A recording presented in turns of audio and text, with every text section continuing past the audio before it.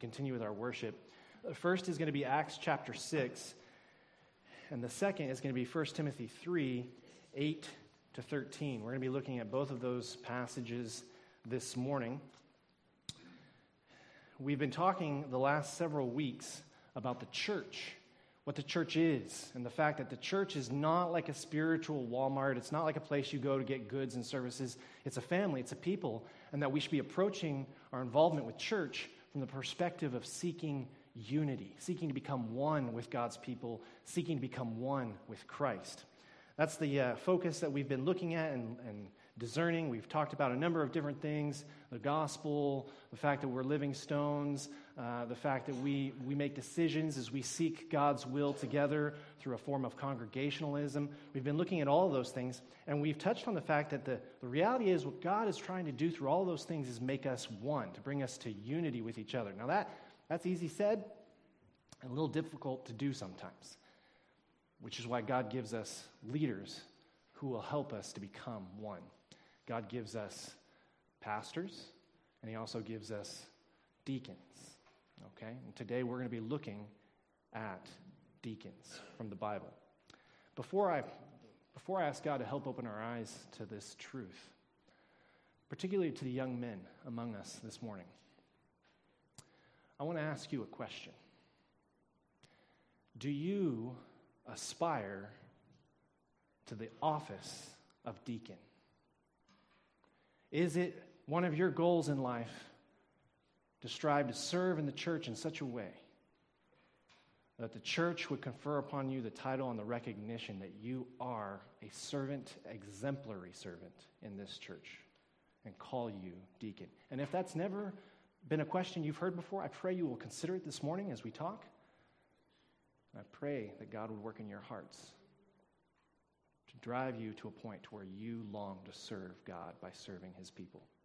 Let's pray. Father, we love you, and we just thank you for your word this morning. We pray, Father, that your Spirit would open our eyes to see and would open our minds to understand and would bring strength of faith in our hearts to obey. We ask these things in Christ's name. Amen. If you look at the news, if you look at the world around us, it is undeniable that there's a lot of catastrophes going on in the world. There's a lot of disease, there's a lot of heartache, there's a lot of hardship. There are people starving, there are people who are being persecuted, there is ethnic cleansing happening in multiple places around the world. On top of that, you have natural disasters, hurricanes, typhoons, tornadoes, earthquakes. Everywhere you look on the nightly news or in the newspaper, you will discover hurting and pain.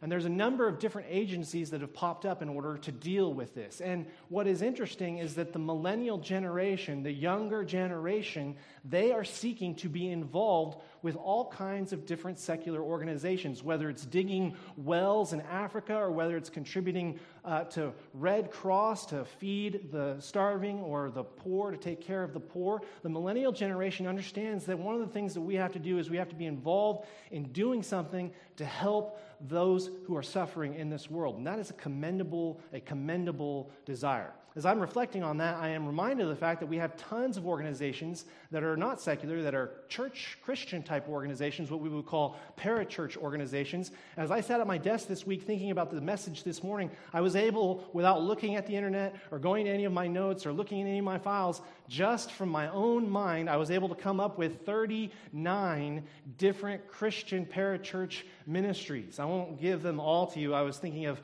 organizations such as Awana or the Bible Society or the Gideons. I was thinking of YWAM, Youth with a Mission, Youth for Christ, Young Life. I was thinking of Navigators, Disaster Relief, Promise Keepers. There are 5 that I came up with just off the top of my head right here in Kamloops. You have, of course, the Food Bank, you have the Hospice Association, you've got New Life Community, formerly known as New Life Mission, you have the Christian School, Kamloops Christian School Pregnancy Care Center. It is clear that there are a lot of really good groups doing a lot to address the needs in the world around us. When God wanted to address a need, what did he do? And what did he call for? The short answer to that question is God called forth some godly men. He appointed them to serve, and he gave them the title deacon. That's what we're looking for here at First Baptist Church. I want you to look with me. First, we're going to start in Acts chapter 6, and then we're going to go 1 Timothy 3. Acts chapter 6, there is starving, there is poverty, there are bad things happening to the church in Jerusalem in the first century. You'll recall that Jesus is raised from the dead during the Passover season. It was a time of the year in which you have pilgrims from all over the world, Jewish believers who had come to Jerusalem to offer Passover, to offer sacrifice as an act of worship. They have learned during their time in Jerusalem that Jesus Christ, the Messiah, has come. He's been crucified and he has been raised from the dead. They believe and they join with the church. They join with the group of disciples that are proclaiming the reality that Jesus has come.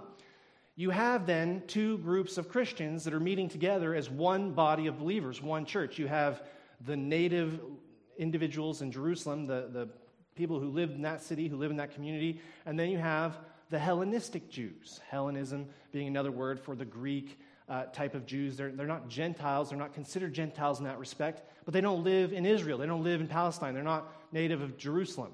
So they've traveled from the far-flung reaches of the empire, the Roman Empire, to come and worship. So they're referred to as Greek Jews or Hellenistic Jews. Now, they don't have a house. They haven't gone back to where they're from, so they don't have a job, and they don't have money. But they're committed to worshiping with God's people. And at this point in time, we have exactly one church, and it's here in Jerusalem. And this is where they want to be. So there's a bit of a hardship. Acts chapter 6, verse 1, it says, "In these days, when the disciples were increasing in number, a complaint arose by the Hellenists," that is, the Greek Jews, "against the Hebrews," that is, the native Palestinian Jews, because their widows were being neglected in the daily distribution. The church had been taking up every day a collection of food and been distributing it to the widows and to the poor who were a part of the church. The Greek Jews, their widows, they felt were being sort of slighted. They weren't getting their fair share. And so they started to murmur. They started to complain. And this is a very significant event. Hey, you guys aren't treating us right. You guys aren't being fair with us. There's the threat that the church could potentially descend into division, bitterness, and acrimony over this dispute. It could be a cause for disunity and division within the church. This is no trivial matter. So, verse 2, the 12, referencing the apostles, they summoned the full number of the disciples. And I just want to pause for a second. This has nothing to do with today's sermon, but I was asked a question at Care Group 2 weeks ago. What does the Bible say is necessary for a quorum? Verse 2, 12 summoned the full number. Did you see that?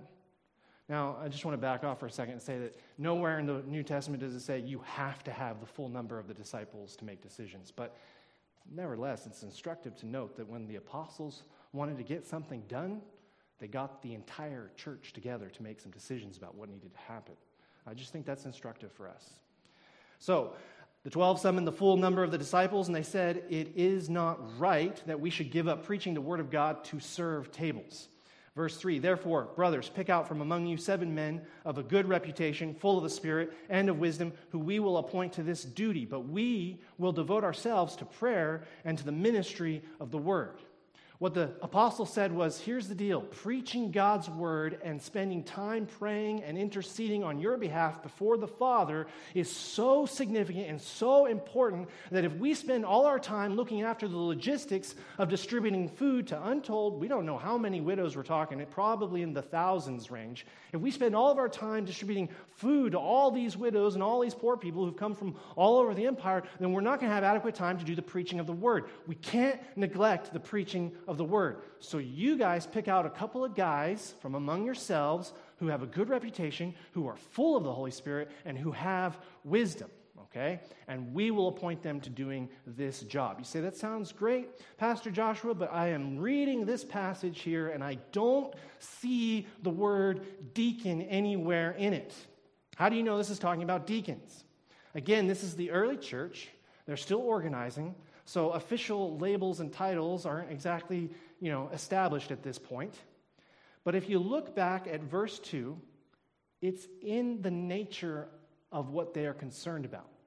We can't be distracted from preaching the Word of God in order to, look at what it says here, tail end of verse 2, in order to serve tables. Now, in the Greek, that's one word, not two. Not serve tables, one word. And the Greek word there is diakoneo, from which we get the English word deacon. Literally, the meaning of the English word that you and I use today, deacon, literally is a reference to table waiters. Individuals who will serve food, serve in houses, serve masters. They are at their master's beck and call. They are there to serve. So what the apostles are saying is, we can't be troubled with this service because we want to preach the Word of God. So we need you guys to pick out some men who will diakoneo, who will deacon for us. That's what the word deacon means. We can't deacon. We need to preach. We need some men who will deacon. Okay? So it is an office. It is a title, but it means literally just to serve.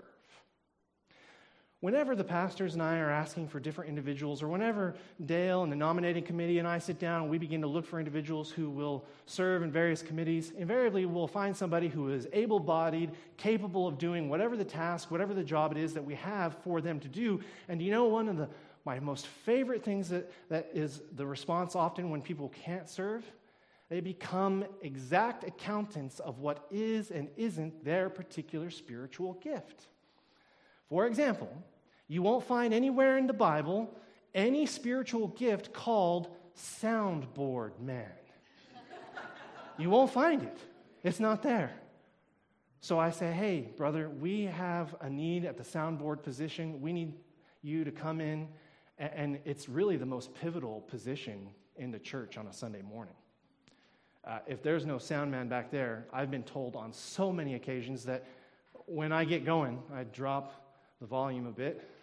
When I'm making a critical point, I'm like, God loves you, God loves you. And I tend to drop the volume. Well, we need an astute, observant man, and all he's got to do is just kind of push that slider, that volume slider up a little bit. It's not hard, but it is a service. Okay? And when I ask, can you serve in this way? Do you know what I get? Well, my spiritual gift is administration. Really? Yes. Well, I know Jesse Bosa needs some paperwork done in the office. Would you be willing to come in and help out with that on a midweek day? Well, really, it's more in the domain of logistics. Okay, I'm pretty sure logistics isn't anywhere in the Bible at this point if we're talking specific spiritual gifts. Nevertheless, hey, I know that we have to order in new Sunday school curriculum on occasion. I know that there are things that we have to do to make sure our Sunday school teachers have what they need. I mean, if you want to be a logistics guy, if you could just sit down with me and the other pastors and consider all of the ministries that happen here on a regular basis and be the guy responsible for thinking ahead of time of all the different pieces of the puzzle that have to be put in motion so many weeks in advance, if you could look at the church calendar and help us with logistics, that would be great. To which then they say, well, when I say logistics, well, I'm just going to be watching football this weekend, so I can't come in and help. My spiritual gift is watching football.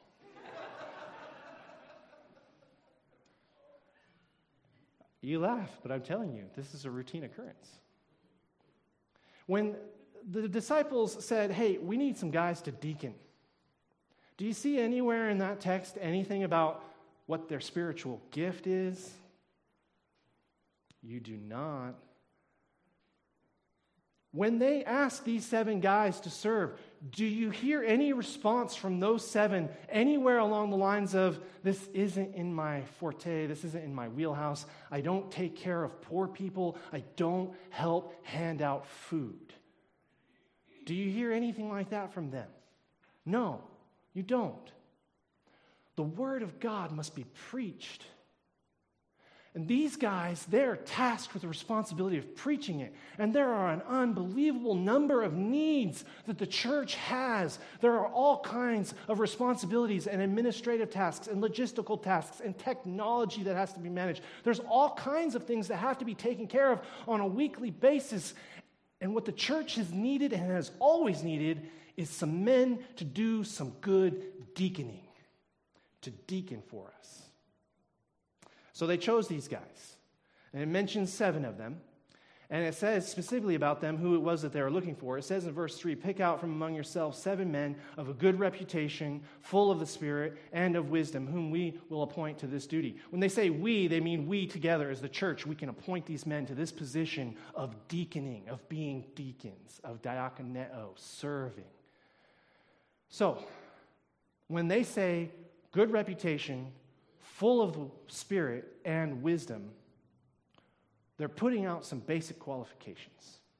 Not just anybody will do. We're looking for a few godly men. Let's look and see what Paul says specifically about the qualifications. Turn with me to 1 Timothy chapter 3. We're going to look here at verse 8. I had Lynn read the first section there because it talks about pastors or elders, but when it comes to the section detailing the requirements for deacons, it uses that little word likewise, which is a reference back to what has come before. It's a reference back to the elders, back to the pastors, and it makes the statement, the saying is trustworthy, if anyone aspires to the office of overseer or elder, he desires a good task. Okay, so jump on down to where it says deacons likewise, okay? So the idea here is that there would be men who would say, you know what, I want to deacon. I want to serve God's people. I want to serve God by serving God's people. I want to serve in the church. I aspire to that job. So that's the first qualification. You got to want it. And yet, I'm telling you, as a young man going to church and in high school, and even when I was right out of high school, I can't recall at one point in time anyone coming up to me and asking me, do you desire to deacon? The question that I was routinely asked, which I'm sure many of you young people have been asked as well, is, what do you want to be when you grow up? What do you want to do after university? What kind of job do you want to have? And it's amazing because we'll say all sorts of things. I want to be a lawyer. I want to be a doctor. I want to be a fireman. I want to do RCMP. Those are all noble professions. Did you know that in the service of any of those professions, you in no way, shape, or form exclude yourself from deaconing in the church? We have some amazing deacons here. Dr. Tom, I'm guessing in his mid-80s, I don't know exactly, still operating at the hospital. He's a doctor. He's a surgeon. And he deacons in this church and has done so for decades. You have to want it. And so while I'm happy to ask some of you young people, what is it you want to be when you grow up? I want you to understand you can also be a deacon despite whatever your interest or pursuit. You can aspire to that. And I challenge you to it. Want this. Want this. We ask the question, what do you want to be when you grow up? And we immediately think, when we ask that question, we're alluding to what kind of career do you want to do? But coming back to the qualifications of deacon, the question has to be asked, what do you want to be? Because a deacon is first and foremost a kind of man that does a kind of thing, that is a certain way before he becomes a deacon. Look at the text, verse 8. Deacons likewise must be dignified. That is, they have to be respectable. They're not goofballs. It's not that they can't ever tell a joke or have a good time, but there's a seriousness and a purpose to their life. Okay? They must be dignified, not double-tongued, not the individual who will say one thing to this person and then the exact opposite to this person, and you're never really sure what it is that they're getting at because they're always contradicting themselves from one occasion to the next. They cannot be that sort of way. Their yes needs to be yes, their no needs to be no. What they say to this individual needs to be exactly what they say to that individual. When they say something, you know you can trust it because it doesn't change, it's consistent, and it's always the same. They must be dignified, they must be straight shooters. That's a Texan paraphrase of this particular passage, okay? Not double-tongued, i.e., straight shooters, okay? They must not be addicted to much wine. They must have self-mastery. They cannot be individuals who experience addiction, who are routinely enslaved by temptations. They must have mastery over their own behavior, self-control. They must not be greedy for dishonest gain. They can't be individuals who are in love with money. They have to understand that there's a higher value in serving, and that in their service, there is such worth that no dollar figure could be attached to it. And they're not even thinking about it that way. And they're not greedy, particularly for gain that is corrupt or illegitimate.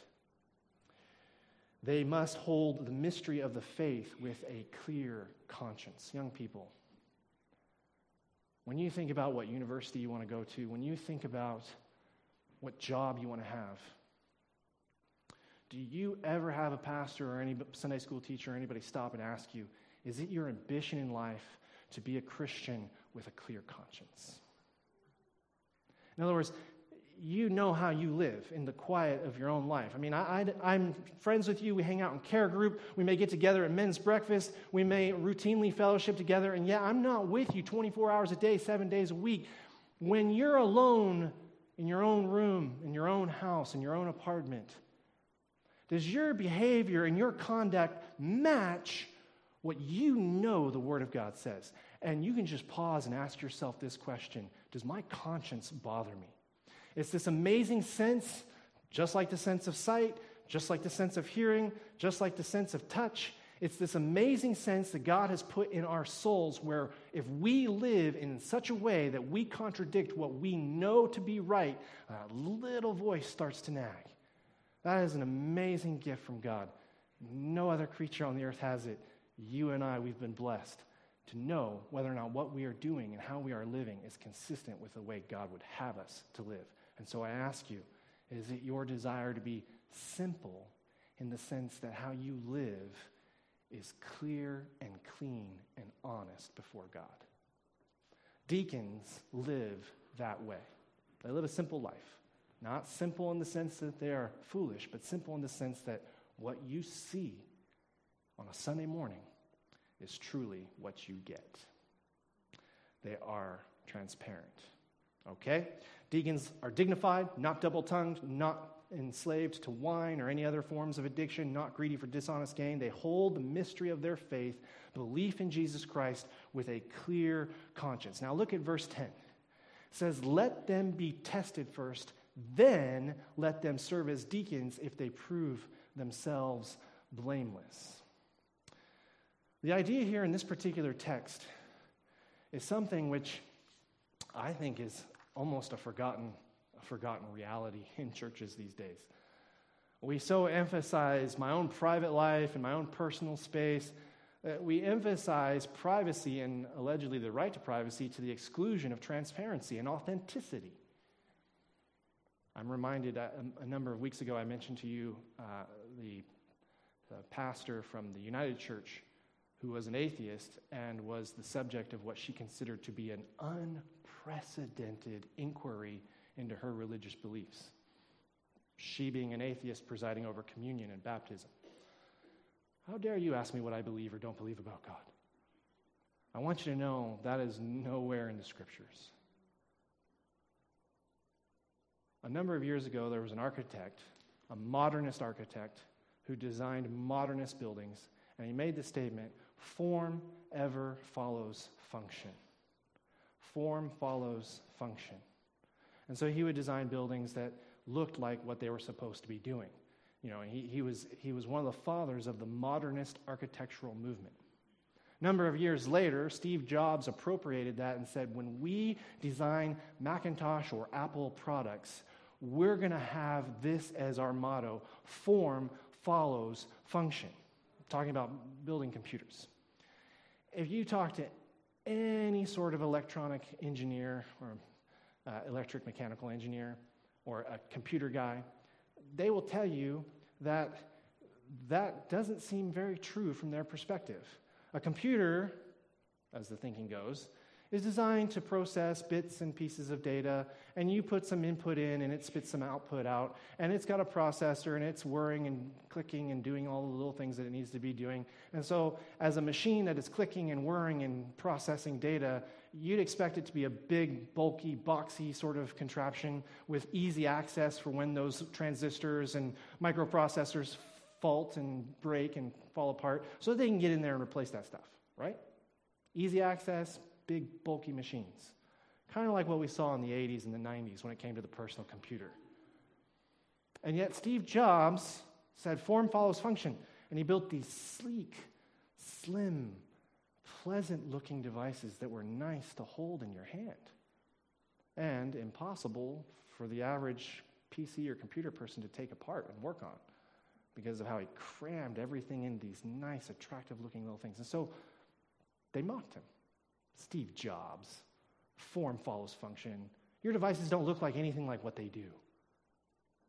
To which he responded, the goal of our devices is to give the user an incredibly pleasant experience.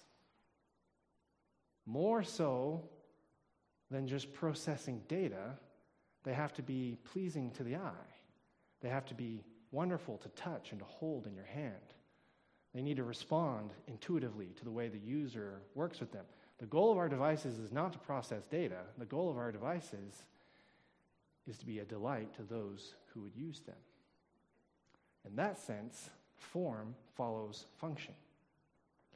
Now, what you see here in this text is there's a particular form, there's a particular character to the deacon as he strives to fulfill his service or to fulfill his function. He is to be a man of honor and character. And because he is seeking to serve in the church, of course, he should be open to the scrutiny of those who are in the church. And Paul says it very clearly, they are to be tested first. Nobody gets to just become a deacon. There is a process. And the process looks like this. When all of the people in this church look at your life, when they consider who you are, how you serve, and the type of character that you have, it has to pass the standards that they are expecting of their deacons. Standards that are laid out right here in this passage. And if you desire to be a deacon, then you desire that scrutiny. Because you understand, first and foremost, it's who I am as a man. It's the example of my life that others are going to be looking at and watching. That comes first. The function, the duty, the service that I perform flows out of that. So they ought to be able to look and see and know who you are. Paul's statement here is, let them be tested first.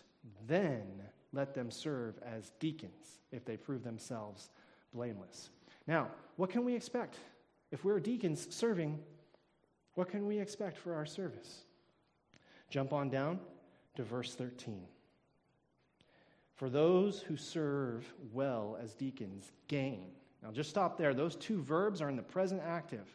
Now, your translation will make it seem like it's just a sort of an accomplished verb, like it's just something that just happens, almost like it happens once. If they serve, they've served.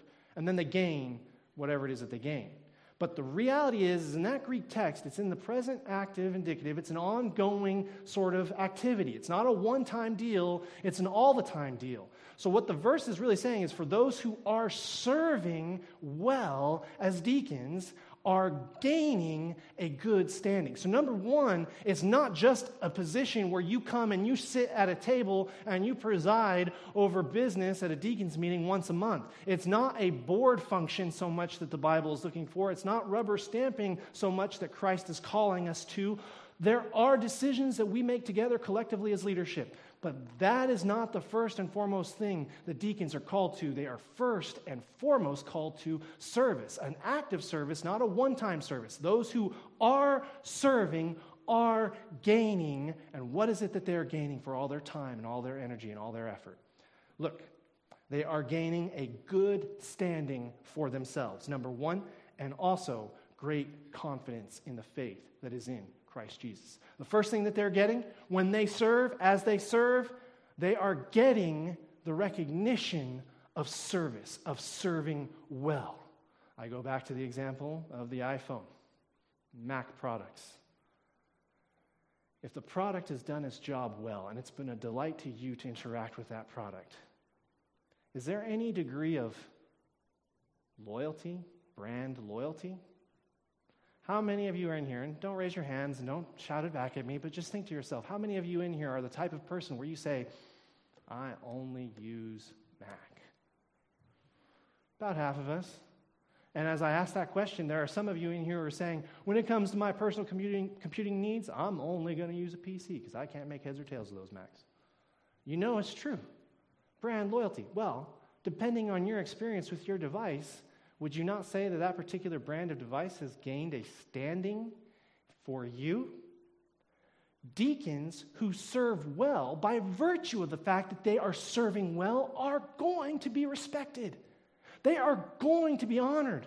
They are going to be upheld within the church as individuals whom you should seek to imitate with the way that you live your life. Just by virtue of how they're serving and what they're doing, they're going to gain a good standing.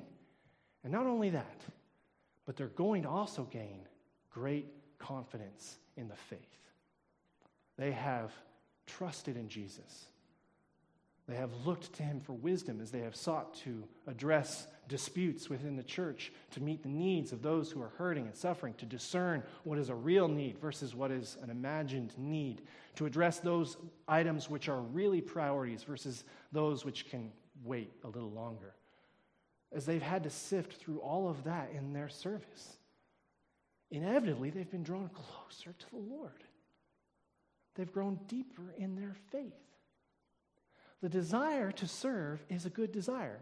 The qualities to serve are righteous qualities. The interest in living a life that is transparent for the church automatically brings blessing to the church as you seek to honor Christ. And the reward of that is that you do gain honor and you do grow deeper in your faith. Young people, think back over history. When you look at history books, when you consider the great speeches that are given today and the individuals who are referenced in those speeches, what names do you hear? What heroes are held forth? You probably hear names like Churchill or Roosevelt or Trudeau. I wouldn't put Trudeau in the category of Roosevelt, nevertheless. Those are some of the names that you hear. These are the people that we think are great. Can I share with you some names that aren't really ever talked about? Can I share with you some names of some individuals who are really great, and the only time you'd ever hear them is if there was a pastor who preached a sermon on deacons?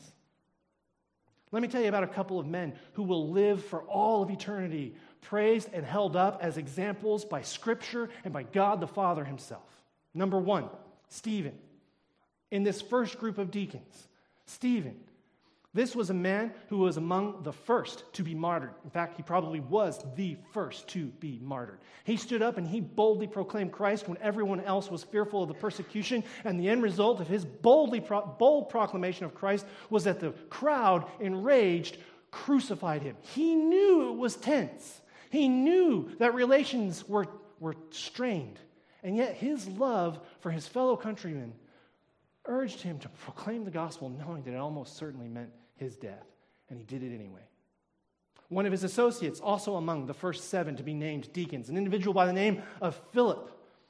God worked in Philip in such a way that he found himself on a road leading down to Africa where he met the eunuch who served at the court of Queen Candace in Ethiopia, and this guy says, I can't understand this Bible verse. Who's going to help me understand it? And Philip says, I can help you figure it out, buddy. And he begins to share the gospel with this Ethiopian eunuch who eventually goes back to Africa, shares the gospel with this lady named Queen Candace, and to this very day, if you were to ever travel to Ethiopia or any number of different countries in Africa, you will find churches all over the place that take, for their namesake, this man named Philip.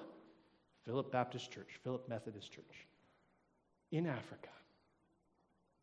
Leaving aside the scriptural candidates that are referenced, and we have several other really good examples, I'm going to talk to you about another individual, a deacon, remembered in history for what he did. Lawrence of Rome, 258. Before Constantine comes to power, when Christianity is still being persecuted, his pastor was executed by the prefect, the emperor of Rome. The emperor came to him and said, I will spare your life if you give me all the treasure of the church. What do you say? And Lawrence of Rome said, you got a deal. Give me 3 days. I'll go gather up all the treasures of the church. And he did. And on the third day, he returned with the sick and the hurting, the broken, the poor, the lame. He brought them into the emperor's court and he said, you wanted the church's treasure? Here are the people whom I have served faithfully as a deacon. And the emperor said, you're all going to be executed. To which Lawrence responded, we know. These people were so blessed by his deacon ministry. They accepted what was certainly a known fate of martyrdom just so they could stand with their deacon. Lawrence of Rome. How about Athanasius of Alexandria? By this point in history, Constantine has come to power. The Roman Empire is becoming a quasi-Christian nation. At this point in time, in 350, there's a deacon by the name of Athanasius. He serves in the African church alongside his pastor, who has the name Alex. And yes, the church is meeting in Alexandria in Egypt. And so there's a lot of names here. Try to keep them all straight. You got Athanasius, you got Pastor Alex, you got the church at Alexandria. And then the heretic that they confront is a man by the name of Arius. Okay, so you got Arius, Alexandria, Alex, and Athanasius. Athanasius is the deacon. They condemned the teachings of Arius, who taught essentially that Jesus was not co-equal and co-eternal with God the Father, but was the highest of all created beings, thus denying the innate deity of Jesus Christ. It is a destructive heresy that Arius is promoting. Alex says, we got to do something about this, and Athanasius says, I'm right there by your side. Even if it kills us, we'll stand up for it. Many in the Roman church at that time agreed with Athanasius. The pressure to conform was so great that the pastor, Alex, began to waver in his convictions. But Athanasius said, no, I can't do it. I'm going to stand up for the gospel of Jesus Christ. Excommunicated 5 times, chased from one country to the next, ultimately gaining vindication at the Second Council of Nicaea, Athanasius picked up the torch of the gospel when his pastor weakened in his faith. That's a deacon. We go a little bit further on. Francis of Assisi. I'm sure you've all heard the quote, although you probably couldn't remember who it was that said it. Preach the gospel at all times. If necessary, use words. Do you know who said that? Francis of Assisi. It's widely attributed to him. Scholars will dispute it. Let's assume for a second that he didn't actually say it. If it's true that he didn't actually say it, do you know who it is that's attributing it to him? The people whom he loved and served. That's some kind of ministry that you've got where the people you serve will lie on your behalf after you're dead, eh? Make you out to be a better person than you actually are. Francis of Assisi said this. No, he didn't. Well, yes, he did. He served his people at a time in which deacon ministry was seen as a stepping stone to some other form of ministry, such as priest or bishop or cardinal. Francis of Assisi said, service is great, and I will serve my people. We have these men as examples. And as I reflect on these individuals, I am reminded of the deacons in this church who have gone before, like Tom Massey, Percy Howard, Harry Little. Tom Massey, who as an evangelist was always gathering people together in this church. Percy Howard, who fought his way in World War II across Juno Beach in Normandy, where some of the toughest fighting happened. Fought his way all the way to Germany, came home after World War II, hung up his rifle, hung up his combat boots, picked up a Bible, and instead of combat boots, took gospel tracts and shoved them in his pocket. Served for a number of years as a caretaker of Sunny Brae Bible Camp. Worked as a prison guard here at KRCC. served here in this church as a deacon for many decades. Many of you, as I'm saying this, you're shaking your heads. You know and remember Percy with love. Harry Little, living in Vancouver. Dr. Daw comes to pastor this church, which had, at that time in 1959, gone through a sad split. He calls up his buddy Harry. He says, Harry, I'm just really worried about this church, First Baptist. I don't know if the old girl's going to make it. Harry Little resigns his job the next day, sells his house in Vancouver, packs up his family, and comes to stand beside Dr. Daw. And he's still with us. Many of you have met him. Many of you know and love him. These are some amazing men who have given rise and they have instructed and raised up other amazing men. I'm thinking of guys like Joe Riley, John Dykstra. These are men who, it doesn't matter what I say, we have a leak in the roof. We need more space in the nursery. Is there any way we can put a divider in the lower auditorium? I say, hey, can we have something done construction-wise? And in my mind, I'm thinking, okay, this will be a project that will take us the next couple of months. Like that week, it's done. Like instantly. I mean, men, you've done renos, yes? You understand. I do renos and it takes like 6 weeks. My house is total chaos. My wife says, when is this ever going to be over? Our deacon's done. Younger men, great men. I'm thinking of James Casson. When I was candidating to be the pastor here at this church, I sit down at the search committee table. James Casson pulls out, I think, like 10 or 15 pages of deep theological questions. Yes, you're a nice man. Yes, you have some beautiful-looking daughters. But not good enough for my church. Do you hold to the word? Yes, I do. Okay, let's find out. People ask me, so did James ever vote for you? I don't actually know what the vote was. I hope he did. I got the majority, so I'm here. So, and I admire him, even if he disagreed. Even if he did disagree, as a true deacon, he surrenders to the service of his church. I'm thinking of guys like Russ Miller, who, and many of you haven't gotten the opportunity to know him, but at Bridge Baptist Church, when we were doing church out of a box, having a setup every single Sunday, he wound and unwound and rewound so much sound cable. I'm thinking like 10,000 miles of sound cable was wrapped and unwrapped by this man. Or Keith Milne, who would always stay after the service and diligently count the money. Twice, 3 times sometimes if we came up with different counts, which we are prone to do in leadership. Well, I got this much. Okay, let's do it again. These are great men, and we're also grateful for men who have blessed us with their service in the past. I'm thinking of guys like Glenn Totten, Ralph Vanderhyde, Dan Thomas. Young men, listen to me. Do you want to be great? Well, look around. Great men walk among us. Men who serve, men who deacon. You say, well, I want to be great as a firefighter. Well, I want to be great as a doctor or a lawyer. You can do all of those things and you can still deacon. The apostles were arguing amongst themselves. They said, which one of us is going to be the greatest? And they came to Jesus and they said, we want you to do us a favor. John, we want him to sit on your right.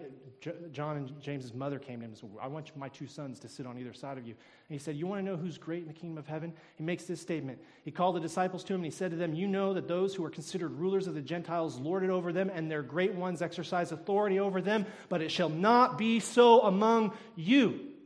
Whoever would be great among you must be your servant. You know what the Greek word there is? Deacon, diakone. Whoever would be great among you must be your deacon. And whoever would be first among you must be deacon of all. For even the Son of Man came not to be served, but to serve. The Son of Man came not to be deaconed, the Son of Man came to deacon. That's greatness. And so if you're here today and you're thinking, I want to be great, Jesus has given you instructions. We have the promise from 1 Timothy 3, chapter 11. And the opportunity is here. Your God has not left you without an avenue for achieving distinction and honor. The question is, will you deacon? Let's bow for a word of prayer. Father, we love you. We thank you so much for giving us these ministers, these servants in the church. We thank you, Lord, that they take care of us, that they look after our needs, that they protect us, Lord. They protect us from pastors who have bad theology. We thank you, Lord, that they take care of our property. We thank you, Lord, that they are always visiting us when we are sick or hurting. We thank you for these deacons. And God, I pray that if there are any here today, young men, middle-aged men, Lord, who have ever hungered for something more, who have ever longed to do something great, I pray, God, that you would begin to work in their hearts and call them to consider deaconing in your church. We ask these things in Christ's name. Amen.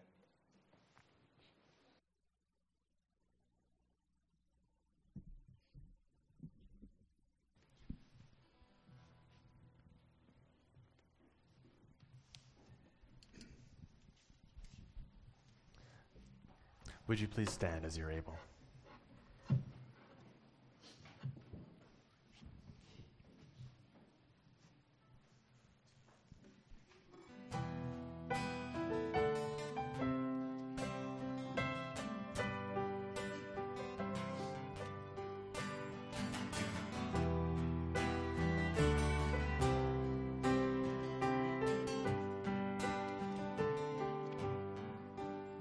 She comes of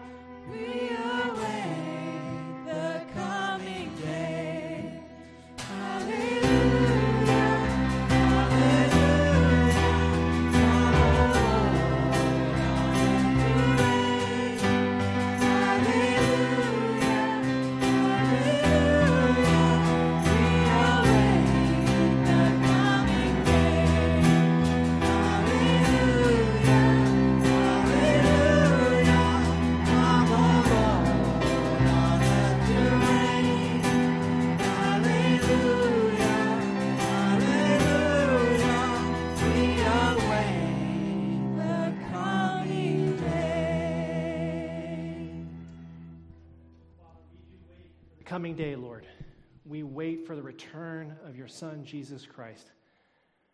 Lord, we pray, God, that we would be found faithful, doing what is truly honorable and beautiful in your eyes, regardless of whether or not it is recognized by the world around us. I pray, God, that you would begin raising up the next generation of deacons, servants, Lord, who have a heart to serve you.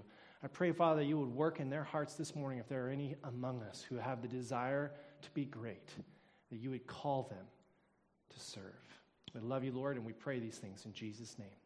Amen. You are dismissed.